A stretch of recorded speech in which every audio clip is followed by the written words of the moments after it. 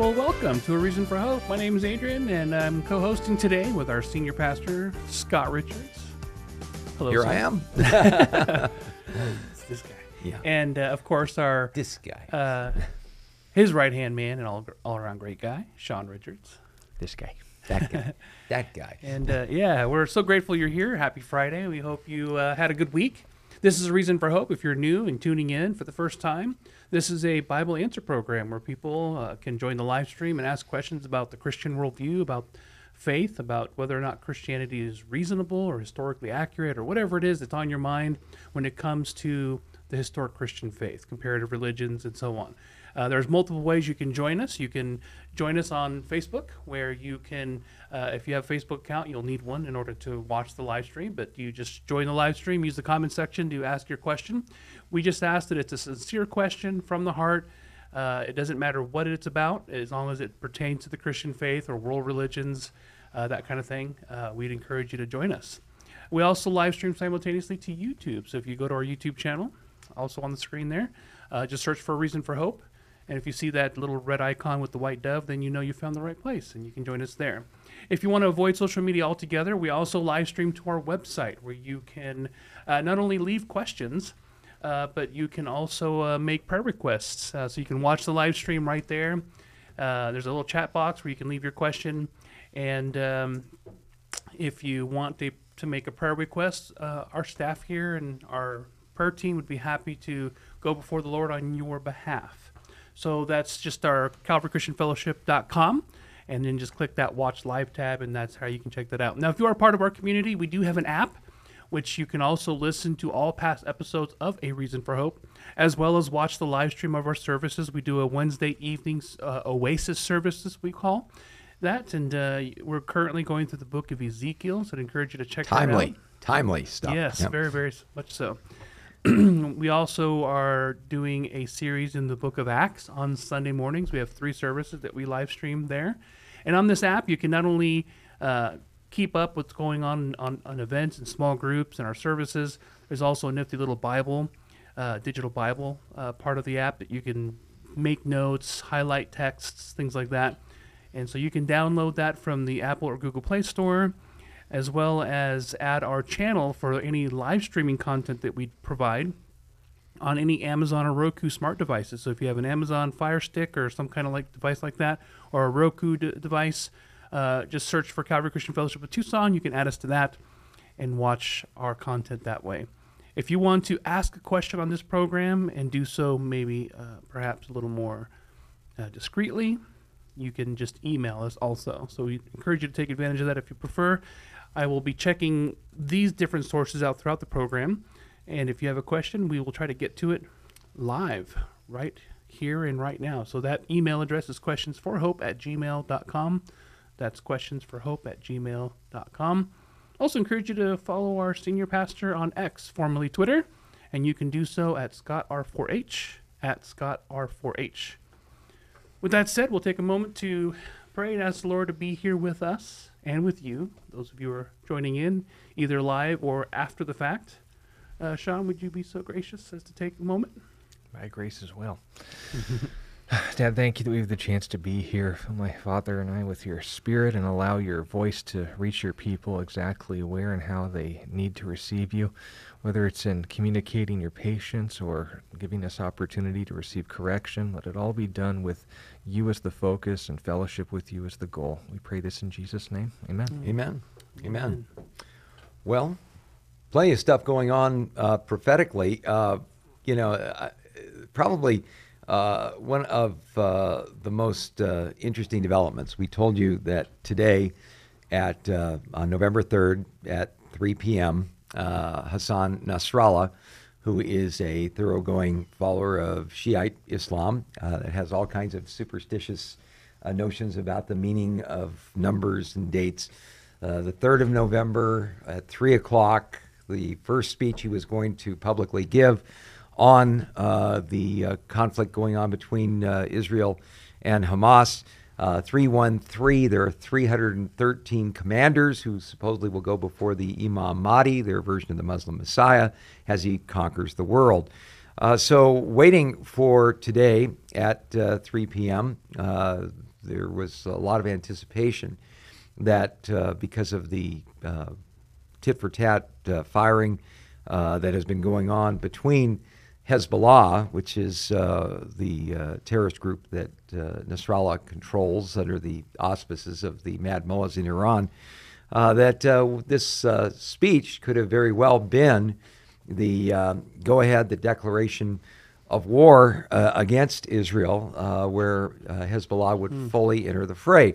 I don't know if it was because the nation of Algeria stole his thunder. Algeria, believe it or not, passed legislation, and the president of Algeria said he was going to sign it, officially declaring war on Israel because of the conflict that is going on there. The Houthi rebels, which is about half of the country of Yemen, really the ones that are running the show. They kind of have the 800-pound gorilla status in Yemen, have also declared war on Israel.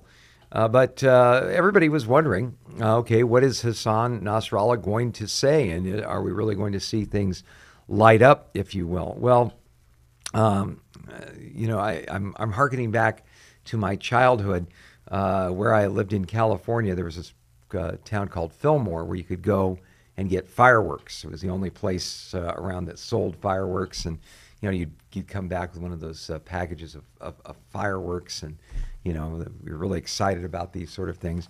But one of the things we discovered about these fireworks was, some of these cones and things like that would go off, and we would ooh and ah. But inevitably, there was this thing called Smokey Joe. And Smokey Joe looked like kind of a hobo sort of a character with this very large projectile that would stick out of his mouth looking like a cigar. And boy, that really looked impressive. But you'd light up Smokey Joe, and basically it would just puff out a few things of dark smoke, and that was it. Well, Hassan Nasrallah's speech, I would say, in my estimation, is the geopolitical equivalent of a Smokey Joe. Because really, in a kind of a fascinating series of developments, the first thing that this terrorist leader said is, well, we've already declared war on Israel. We've been at war with Israel since October 8th. I don't know what the big deal is. Well, I think I know what the big deal is. Hassan Nasrallah has been told by his Iranian handlers, off your coast, there are 2 U.S. aircraft carrier attack groups. You don't want to tip your hand right now. You start firing off the some 200,000 missiles that Hezbollah controls in Lebanon. You're going to arouse the ire of the United States. And if you arouse the ire of the United States, and the United States gets wind of the fact that the Iranian Mad Mullahs are the ones pulling the strings, they may come after us. So I think their attack dog was definitely put on hold. He said this in his speech.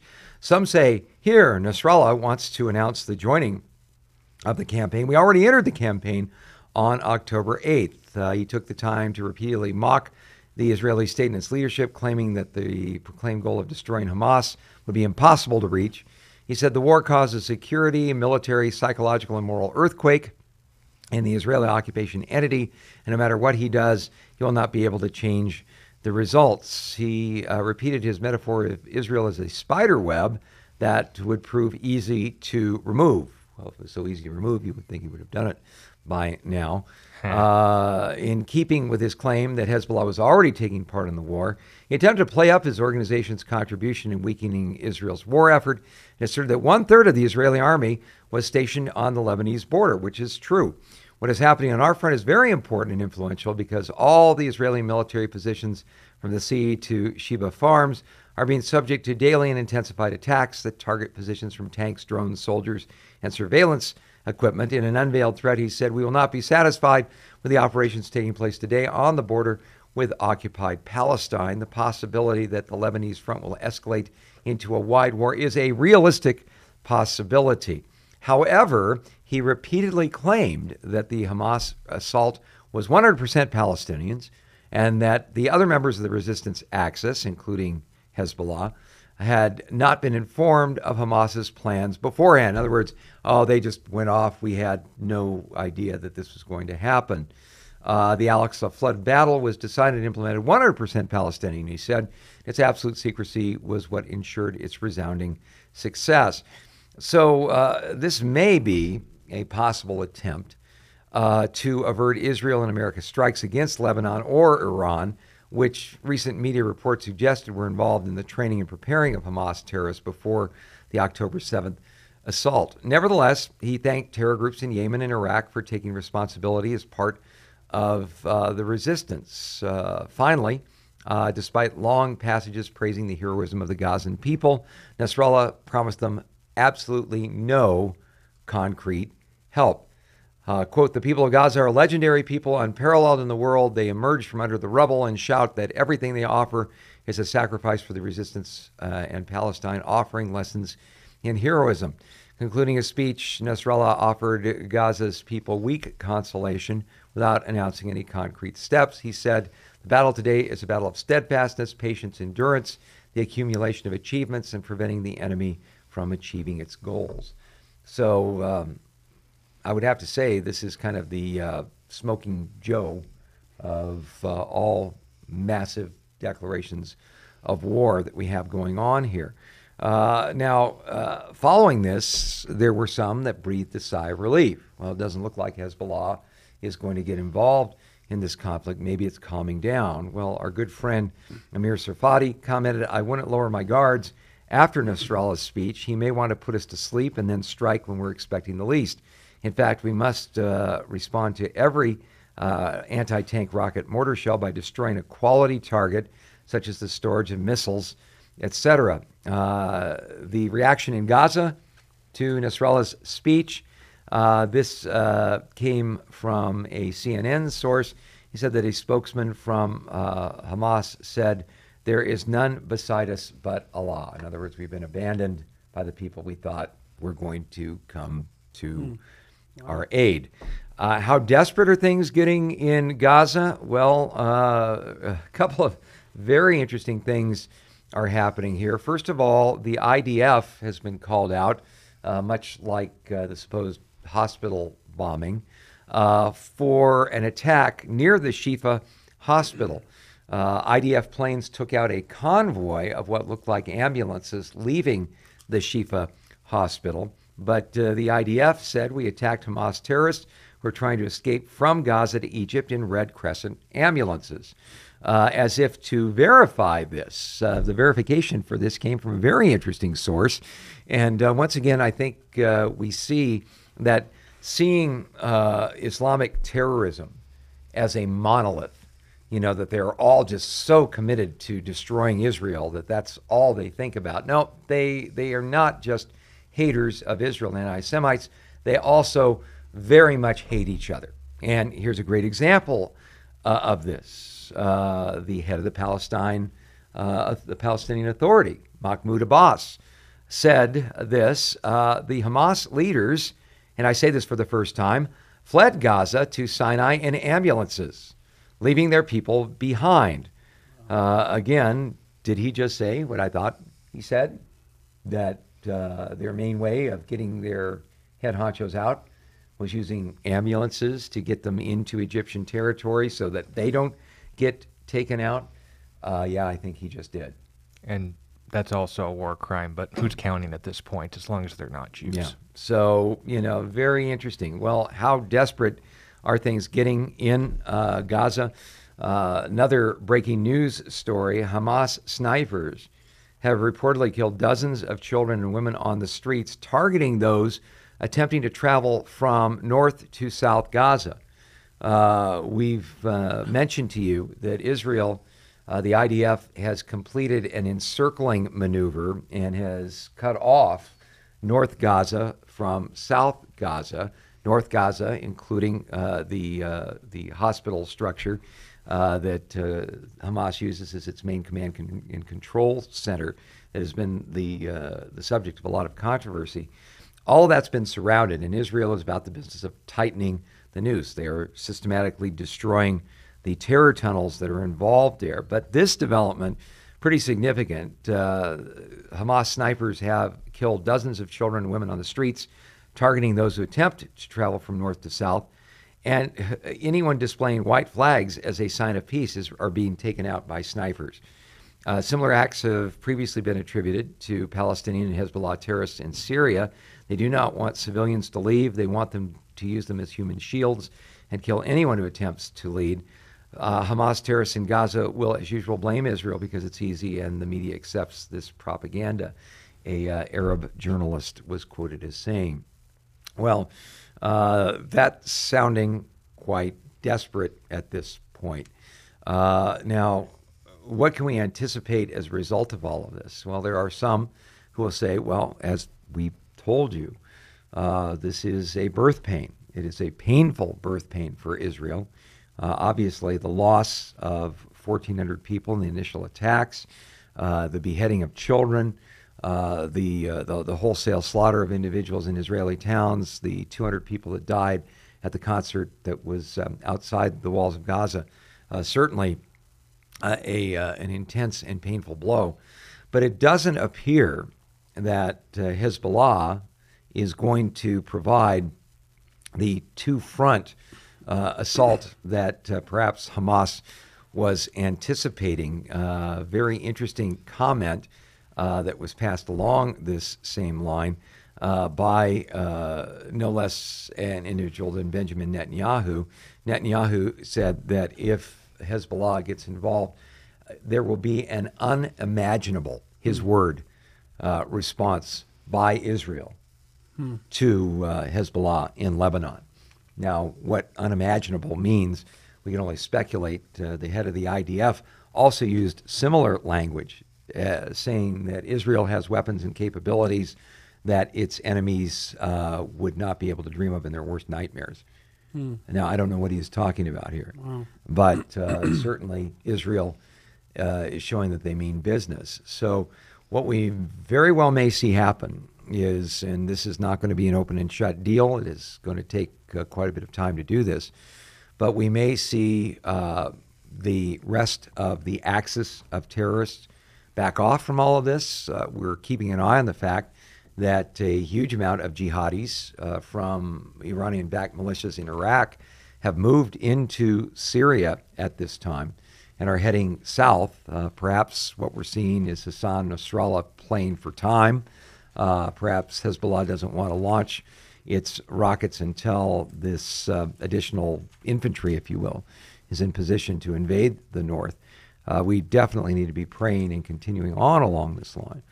But if the fact that we have this U.S. carrier group, the fact that Anthony Blinken, our Secretary of State, met with Benjamin Netanyahu today and implored Netanyahu to provide fuel for Gaza so that they could continue to have energy there. Well, Netanyahu's response to Anthony Blinken was, go pound sand. We're not going to provide fuel for Gaza. Why? Well, if you were with us on the broadcast yesterday, you know that one of the things that Hamas does is they take fuel from any and every source they can get. Why? Because petroleum is the preferred system for energizing the ventilation system on their terror tunnels. Without having petroleum to run these ventilation systems, the terror tunnels are going to become suffocating death traps. So Israel is not going to, as a humanitarian gesture, allow petroleum to enter into Gaza because they know what's going to happen, no matter what it is purported to be used for. Oh, we need it for the hospitals. Oh, we need it for energy. We need it this and this. They know where it's going to go.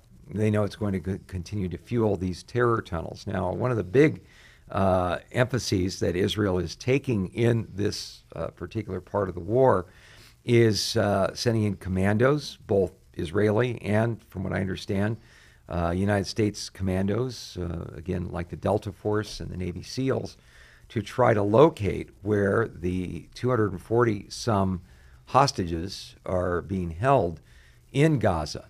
And perhaps the strategy is to continue to deny exit to the leaders of Hamas, to continue to have them pinned in here. There have already been reports that through back channels, the leaders of Hamas said, we're willing to go along with a ceasefire as long as you guarantee a safe passage to Lebanon or to Iran, to which Israel once again said, go pound sand. You're not getting out of here. The level of atrocity that took place here would not allow Israel to do anything else but finish off these terroristic leaders. So what we're seeing here, I think, is that noose tightening. I think the reason it is being done incrementally is because, let's face it, this kind of urban warfare is not anything that is easily accomplished in any way, shape, or form. Once you get in the place where you've got snipers and you've got IEDs, positioning themselves in rubbles, getting into a war of attrition, very, very difficult sledding. And Especially that's why they're estimating this is going to take months, if not a year, to Especially complete. when you're moving heaven and earth to protect civilians, Right. Palestinian civilians. Right. But what the strategy may very well be, and some sources that I've read seem to think this is the case, is that the increasing squeeze is going to be put on the leaders of Hamas until such time as they make an unconditional gesture to release all of the hostages that they have. If that happens, then there may be room after that for some kind of mediation in terms of the destruction of Hamas.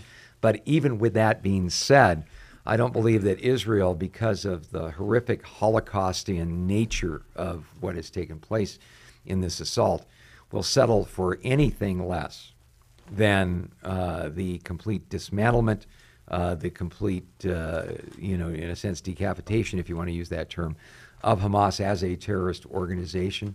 Once that happens, what's going to happen in Gaza? How is a government going to be constituted along that line? There's some indications that Israel may involve Egypt in some sense as being the ones that oversee Gaza as a civilian territory, as a Palestinian territory, but also oversee it in such a way that Hamas cannot regrow its roots and keep going. Because, again, Adrian, you're just back from Egypt, and one thing that Egypt has made abundantly clear is they would rather watch all the Palestinians be slaughtered than allow them to enter into Egypt. They are not going to allow any kind of resettling of Palestinians in Egypt. Why?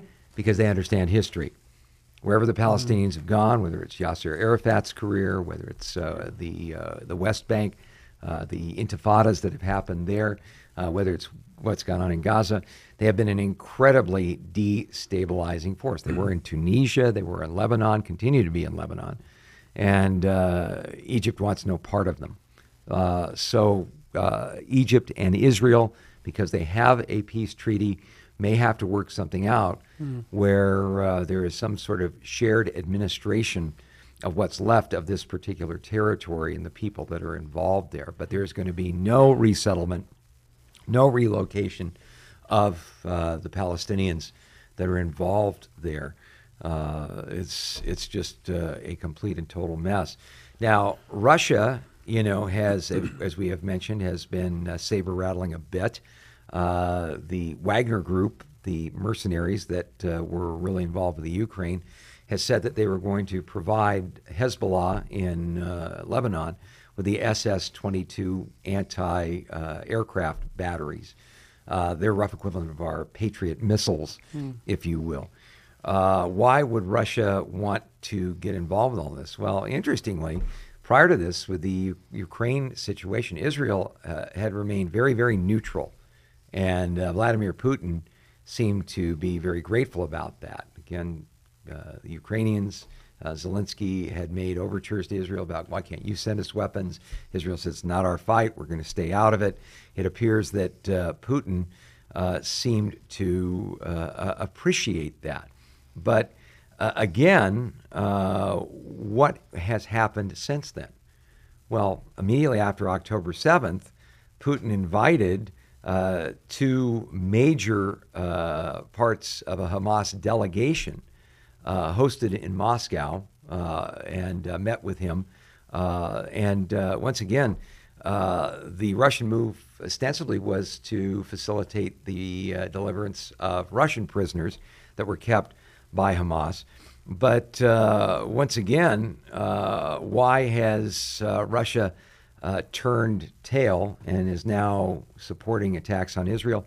Well, it's not because of anti-Semitism.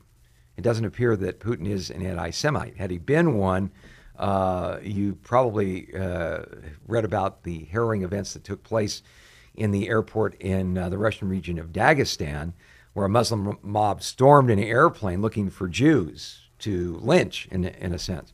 Well, the official Russian position was to put down this kind of demonstration and to protect the Jewish people and to reroute them so that they were out of harm's way. Police rounded up and arrested scores of these rioters. So again, Putin's not driven by any kind of emotions about the Jews, but he does understand one thing. As long as the focus is on Israel, guess what the focus isn't on anymore? It's not on the Ukraine. In fact, the strategy appears to be working in a sense because even our House of Representatives voted for a $14 billion foreign aid package to go to Israel to support them in all of this, but they separated it as a separate line item from the 4 or 5 times the amount of money that the Biden administration wanted to send to Ukraine. And so we can see that Israel is the focus, at least, of Congress. So again, national game of Russia isn't soccer, it's not football, it's not basketball, it's chess.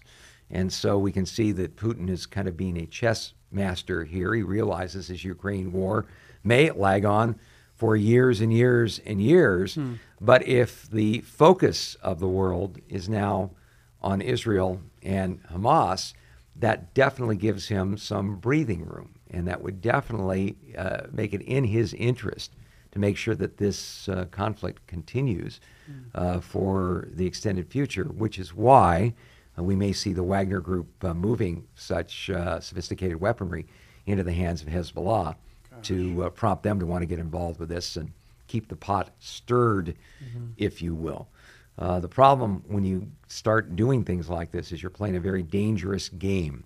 When you arm terrorists with these kind of, anti-aircraft facilities, one of the things that Nasrallah went out of his way to mention is that they were not afraid at all of the U.S. presence in the Mediterranean, and that the U.S. presence could be easily wiped away by them if they chose to do so. Some people are saying, could this whole thing turn into World War III? Well, as close as we've gotten very, very close to World War III on 2 occasions. Number one was the Cuban Missile Crisis. And the Cuban Missile Crisis almost turned into World War III when Nikita Khrushchev looked at John F. Kennedy as a weak president, believed he would back down if Russia bullied him, didn't like the idea that we had Minuteman missiles stationed in Turkey, and wanted to have his rough equivalent of the same things in Cuba. And so, again, the famous flyovers that took place, the pictures of the missiles being emplacements being built in Cuba, the fact that a Russian convoy was heading for Cuba with these missiles, the United States faced them down. But we almost went to war with Russia over all of this. I remember one of my earliest memories of that time was my parents taking us to my grandparents' hotel in Santa Monica because they had a concrete reinforced underground parking structure. And there had been a false alarm. The air raid sirens went off in Santa Monica in the midst of all of this, and not knowing exactly how this was all going to turn out. We were all scared to death. But then things backed down, and again, Russia backed off. We came very, very close. The second time we've come close to World War III was the 1973 Yom Kippur War. You may not realize it, but you've heard of DEF CON. You ever watched the movie War Games and such, or any of the Terminator movies? You're familiar with the DEF CON system. DEF CON 5 is kind of the all is well, things are nervous, but nothing's going on here. You get down to DEF CON 1. DEF CON 1 indicates we've gone to nuclear war.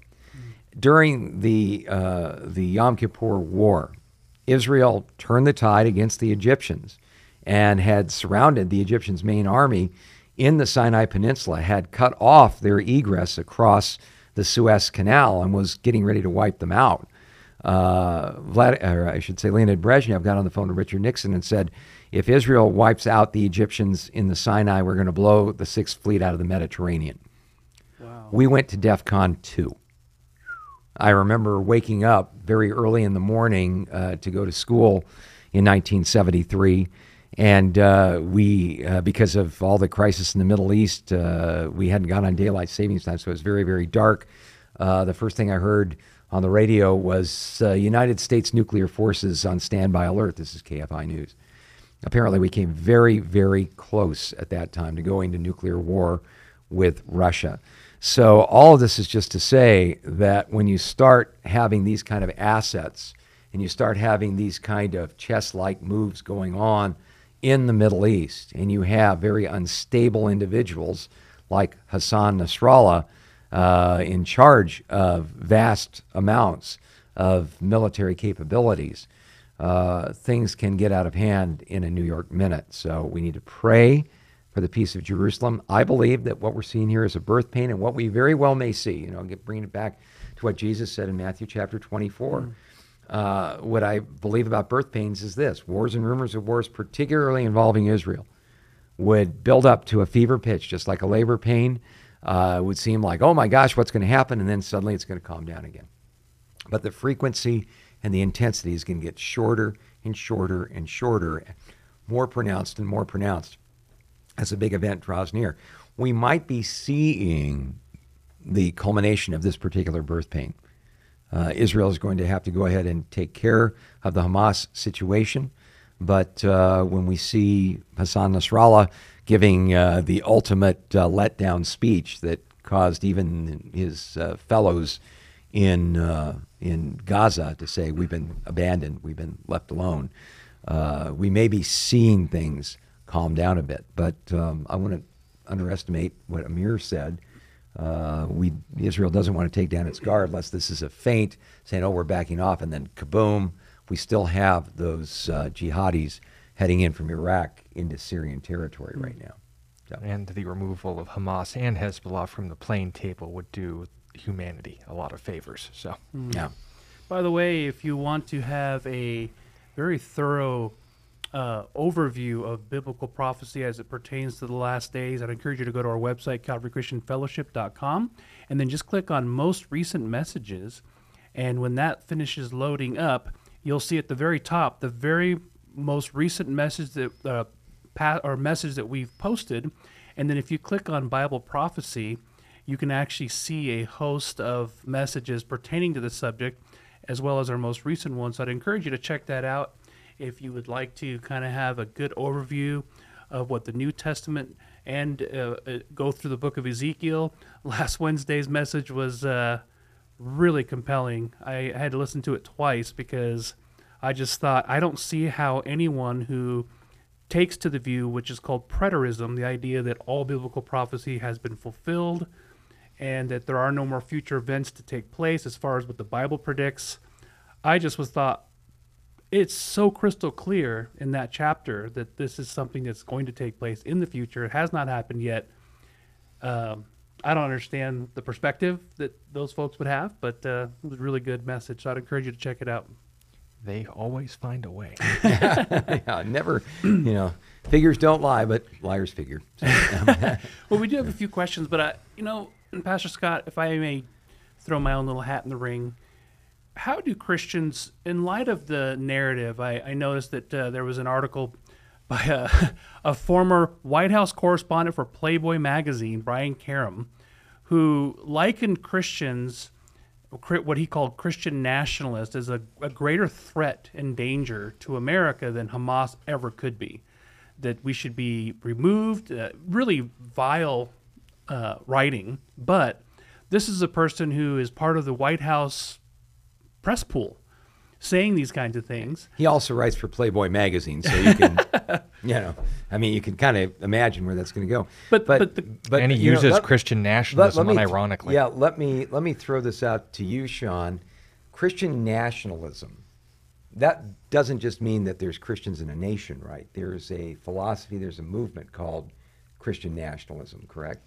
Well, again, there's movements that can be known by a lot of names. The question is whether or not the ideas behind them speak for as many Christians as they associate with it. The term, like anything else on the internet, is not going to be something you can hold against somebody or narrow down. So in a nutshell, it's essentially the internet's attempt to find something more original to say than you're all a bunch of Nazis.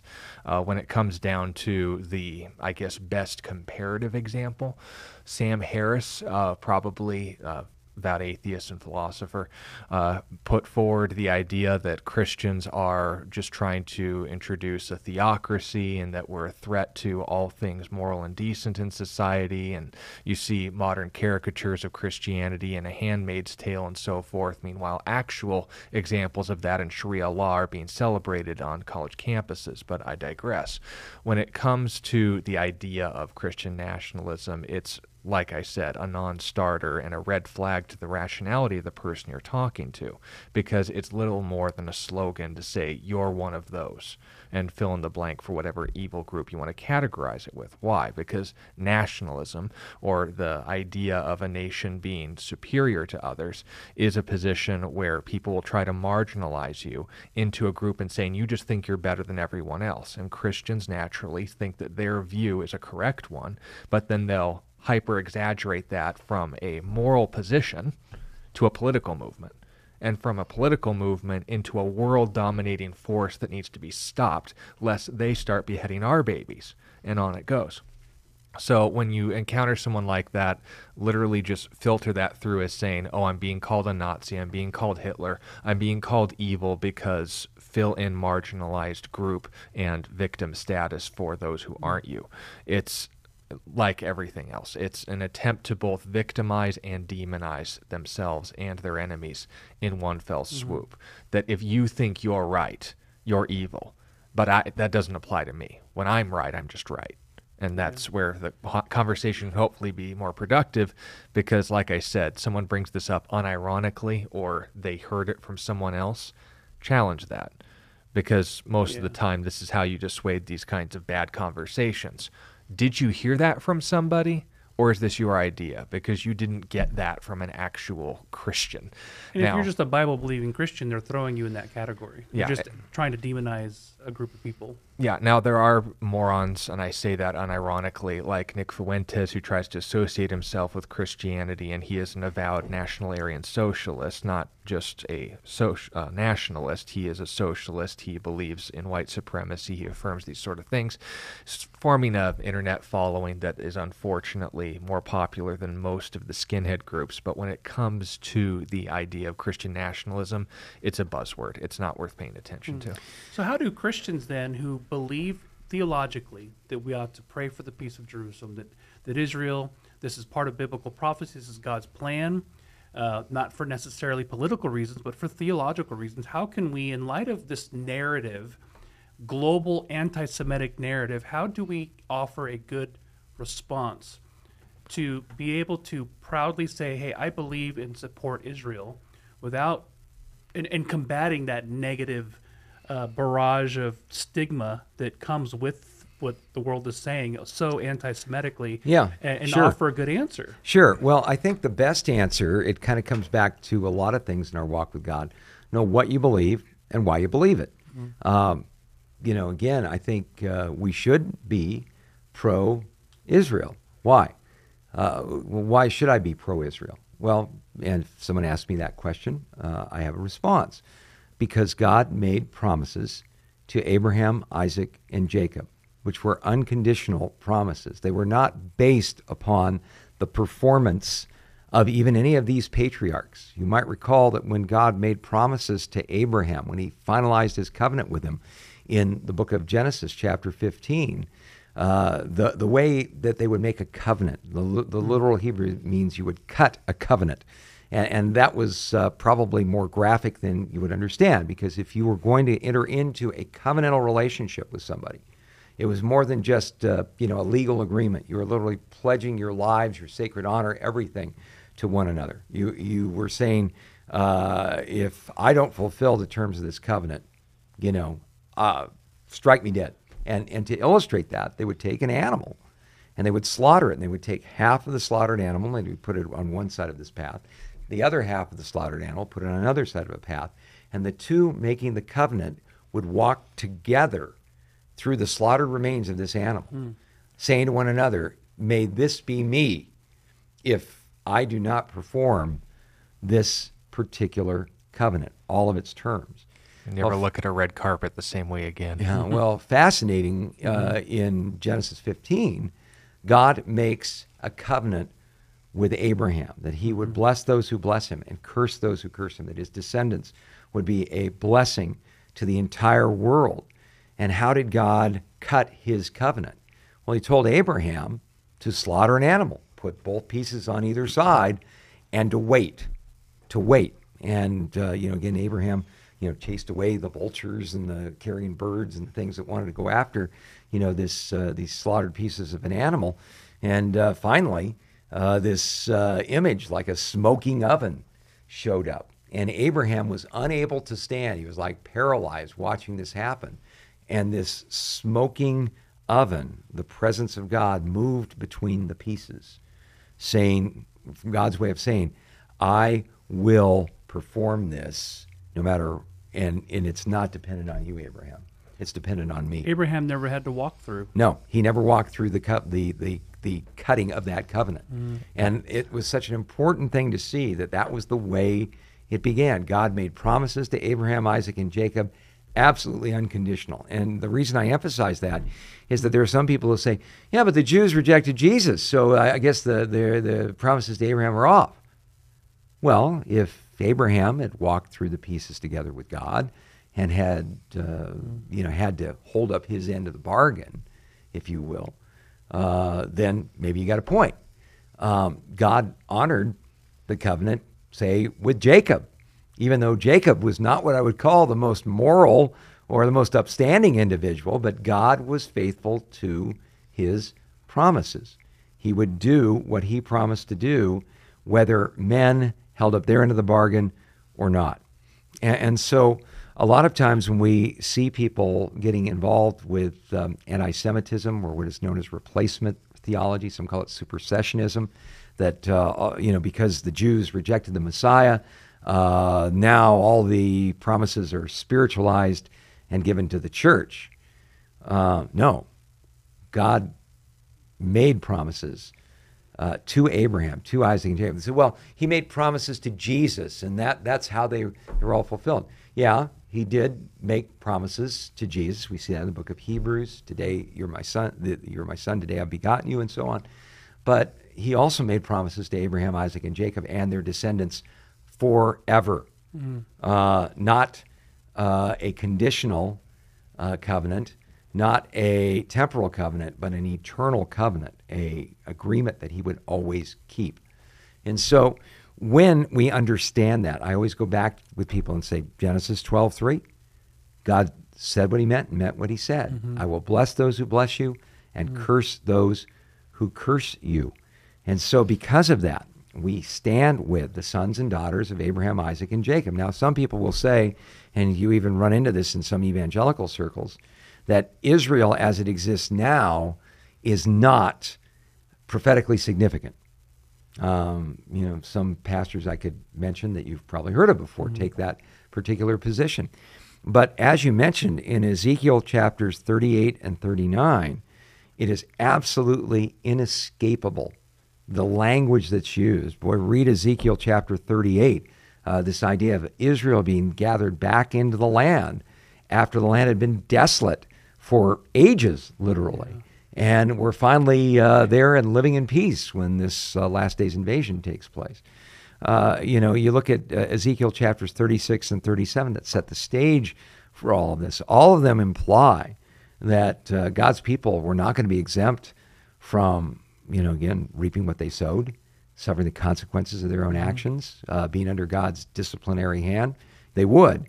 But God would be faithful to them. In fact, in the book of Jeremiah, we are told, God saying, if my covenant with the night and the day, so that the sun and the moon will no longer rise in their appointed times, if that can be set aside, so I will set aside my covenant with you. And who is he talking to at this time? The most debauched bunch of idolaters you could possibly ever imagine, with very few exceptions. The vast minority of Israel were faithful, but God was faithful to his promises. And so when we see this, and we see Israel today, the people that say, oh, well, this doesn't have anything to do with prophecy, I'm just like, how much more proof do you need? Israel surviving as a people group after all of the pogroms, after all the thousands of years that they were removed from their native land, after all the pressure to go along and get along and cease identifying as being Jewish or being, say, a Cohen, a member of the Levite tribe, or a member of Benjamin, or the other names that we see, you would want to cover that up and forget about. And yet, the land completely destroyed by the mismanagement of it, the Ottoman Turk Empire. It's a completely wasted land, suddenly redeemed, brought back so it becomes one of the leading exporters of fruits and vegetables to the entire world. You know, you look at this sort of thing and you're like, how can you not see the miraculous here? How can you not see God's hand upon this?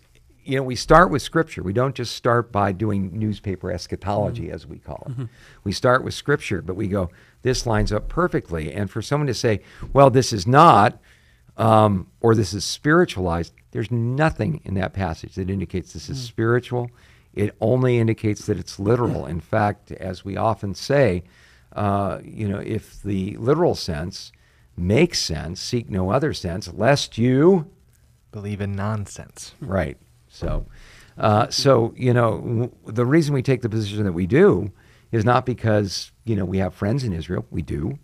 Not because we're, sympathetic to what the Jews have suffered down through time. We are.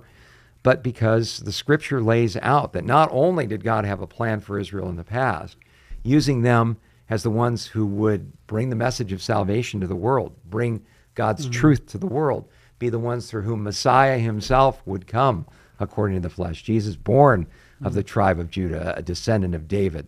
Not only do we have respect for the Jewish people because of all that, but we also have respect for them because we've read about their future. In the book of Romans, chapters 9 through 11, we are told that right now a hardening in part has happened to Israel, but eventually God is going to do such a powerful work that according to Romans chapter 11, verse 25, all Israel is going to be saved. There's going to be this massive turning en masse as a nation to faith in the true and living God. We see the 144,000, 12,000 from each of the 12 tribes of Israel. Some people say, well, what about the tribes are lost? They're not lost to God. God keeps track of all of that sort of thing. And, is there really still a tribe of Zebulun around there? Well, I'm sure there's some Zebulunites around somewhere. God knows exactly who they are. At least 12,000. At least we know from Revelation chapter 7. People say, well, that's spiritual. Okay, show me anything in that passage that says that's spiritual. How can you read in that passage and say, well, no, these are super Jehovah's Witnesses, or these are, Reformed theologians that have, find a way. So, we're going to see that. We're going to see Old Testament style Jewish prophets having this worldwide impact, according to Revelation chapter 11. God is not finished with the Jewish people. He has a future for them. So whenever I interact with any of my Jewish friends, there's a sense of awe about it because, first of all, they're related to Abraham. When we went to Israel, we went to this place called Tel Dan, where there is an arch that led into the city of Dan. The Scripture tells us that Abraham visited the city of Dan. This is the oldest still standing architectural arch in the world. It's incredibly protected and all this other stuff. But while we were standing there, it just blew my mind to think, Abraham walked through that arch. Yeah.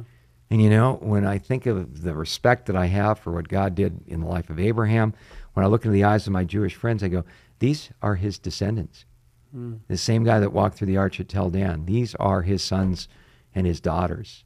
And God made a very special, unconditional, unilateral promise, grace-based promise to Abraham that is still something that he takes very seriously in the lives of his people today. I got to experience that same thing in 2014. And what a, Paul says to the church in Corinth that these things happened as an example to us. And what an example of God's favor and unconditional love towards not just his people Israel, but all of us. When we fail and sin, we can come to him, and that he's faithful even if we become faithless. He is faithful. Yeah, and I mean, that answers another objection. They go, well, most Jewish people hate Christians, and they just assume spit at you as talk to you. Well, first of all, the Haredi, as they're known, the Orthodox, the ultra-Orthodox might feel that way for historical reasons. And, again, there's some context there. There's some context behind all of that. I get it. But the average Jewish person, I go to Israel, and they are just glad you're there. They are very, very welcoming people, very embracing people. They're hospitable people. They want you to come to their homes and so on. And they know where I'm coming from as a born-again Christian pastor. And, again, Michael Medved, the famous radio personality, worked for Salem Broadcasting. They said, well, how can you work for Salem Broadcasting? They're Christians, and you're a Jew. He goes, well, I know that as a conservative Jew that doesn't believe Jesus is the Messiah, they think I'm going to hell. But as long as they treat me like heaven while I'm here, I'm not going to argue. And so we want to demonstrate to our Jewish friends the reality of a relationship with their Messiah, Jesus, because Paul himself said that, by reaching out to the Gentiles, what he wanted to do was make them jealous, making them want to have this relationship with God. So the more that we can love our Jewish friends, the more, we can acknowledge the differences, right? But the more they can see that we are sharing with them because we truly care about them, and that we respect their Jewishness, we respect their heritage, the more effective I think we're going to be in terms of our outreach to them. What a great perspective. Thank you for the encouragement. And what a biblical perspective. Real quick, lightning round. Sean, is Goliath buried in Golgotha? No, the skull was taken to Jerusalem, but we don't know specifically where. We also know that about a decade and change afterwards, Jerusalem was actually under the control of the Israelites, so David didn't actually hang out in Jerusalem. It was in the outskirts. Golgotha, also known as Mount Calvary, where we get our fellowship's namesake, is the place of the skull. It was more a comment about the shape of the hill. Any idea of Goliath's skull being buried specifically there is speculation. Great, thank you. Scott, know thyself. Is this a biblical concept, or is this Eastern philosophy? It's Sun Tzu. It's Eastern philosophy. Yeah, it is a parallel to Sun Tzu. He said, know your enemy and know yourself, you'll always be victorious. But the Bible says in the book of Jeremiah, chapter 17, that the heart of man is deceitful above all things and desperately wicked. Who can know it? And it says, I, the Lord, am the one who searches the hearts and the minds. If you've ever found yourself going, I am shocked and surprised at what I just said, or I never thought I could do that, or man, my temper got the best of me and I just didn't even know that was in me. Well, I think it's a pretty good indicator that we don't know ourselves. But the good news is God knows us. He knows us inside and out. You've searched me, O Lord, known me. You know my down sitting, my uprising. You know my rising up and laying down. Before there's a word on my tongue, O Lord, you know it all together. God knows us inside and out, and he loves us unconditionally because of his amazing grace. I would much rather know myself the way God reveals who I am as a human being than try to look within myself, do some sanctified navel gazing, and try to figure out my life that way. Good. Thank you, accessibility friend and Phil, for those questions. Seeking your truth wants to know, why doesn't God just make himself known? I'm not talking about Jesus appearing, but God the Father in full glory. People would believe this, and they're pointing out that I'm not trying to make a straw man argument. I'm just saying that why biblically does God not just in all glory just appear, and then everyone would cease being disbelieving? Oh, well, three things, I guess, then. First of all, in the book of Exodus, in the 30s, I believe, when Moses was on Mount Sinai, and as well in the Gospel of John chapter 1, no one can see God and live. If you were to be exposed to a very limited source of power and glory, like, for instance, the sun of our solar system, in the same way that you and I are interacting, we can understand how the nuclear fission would be very bad for your complexion. Same way is true for the presence of God. If we're talking about something that not only introduced this universe, but is beyond and above its glory, we wouldn't survive a very modest-sized sun, let alone the sun of glory. Likewise, if we're to say, well, everyone would believe if God just showed up, no, they'd find another explanation for it. Richard Dawkins, in an interview, publicly admitted this when he said, I used to believe that when people would say, oh, there's a God out there, if he would just spell out, oh, I am God, and stop all your whining down there. He then said, well, I'd be more willing to believe, this is a quote, that it was a hyper-advanced civilization that was just messing with me, as opposed to a divine being. So when you adopt the mindset of hyper-skepticism, there is no off switch. You'll find an alternate explanation for everything, even something appearing directly to you, because even a metaphysical solipsist, it's a philosophical position that believes only you exist and everything's just a dream or a hallucination you use to entertain yourself, could find an explanation for that. The reality is, if you're coming to God, you must first believe that he is, and that he is a rewarder of those who diligently seek him. Now, if you come to God and say, well, prove to me I'm talking to something right now, it's about as much a non-starter as beginning that with your first date. Are you really a man when you're looking at her? So maybe today that's more of a reasonable question than it seems, but the point being made is just that. Just make sure that when we're coming to God, we do so on his terms. If we acknowledge the existence of a entity beyond this universe that introduced it, the power that it would exert would literally annihilate all life in said universe, that would not be a reasonable request. That's why it was a much better idea to go by his plan for him to adopt skin, do so through publicly verified miracles, including but not limited to a resurrection from the dead. If you won't receive that, then you have Jesus' own words at it. They won't believe the law and the prophets. They wouldn't believe if someone even rose from the dead, even if he appeared in the heavens. Wow. Well, thanks for that. And thanks for joining us. We hope you have a wonderful weekend. We'll be here, Scott and I, same place, same time on Monday. So please be sure to think about what you might ask and join us. God bless you.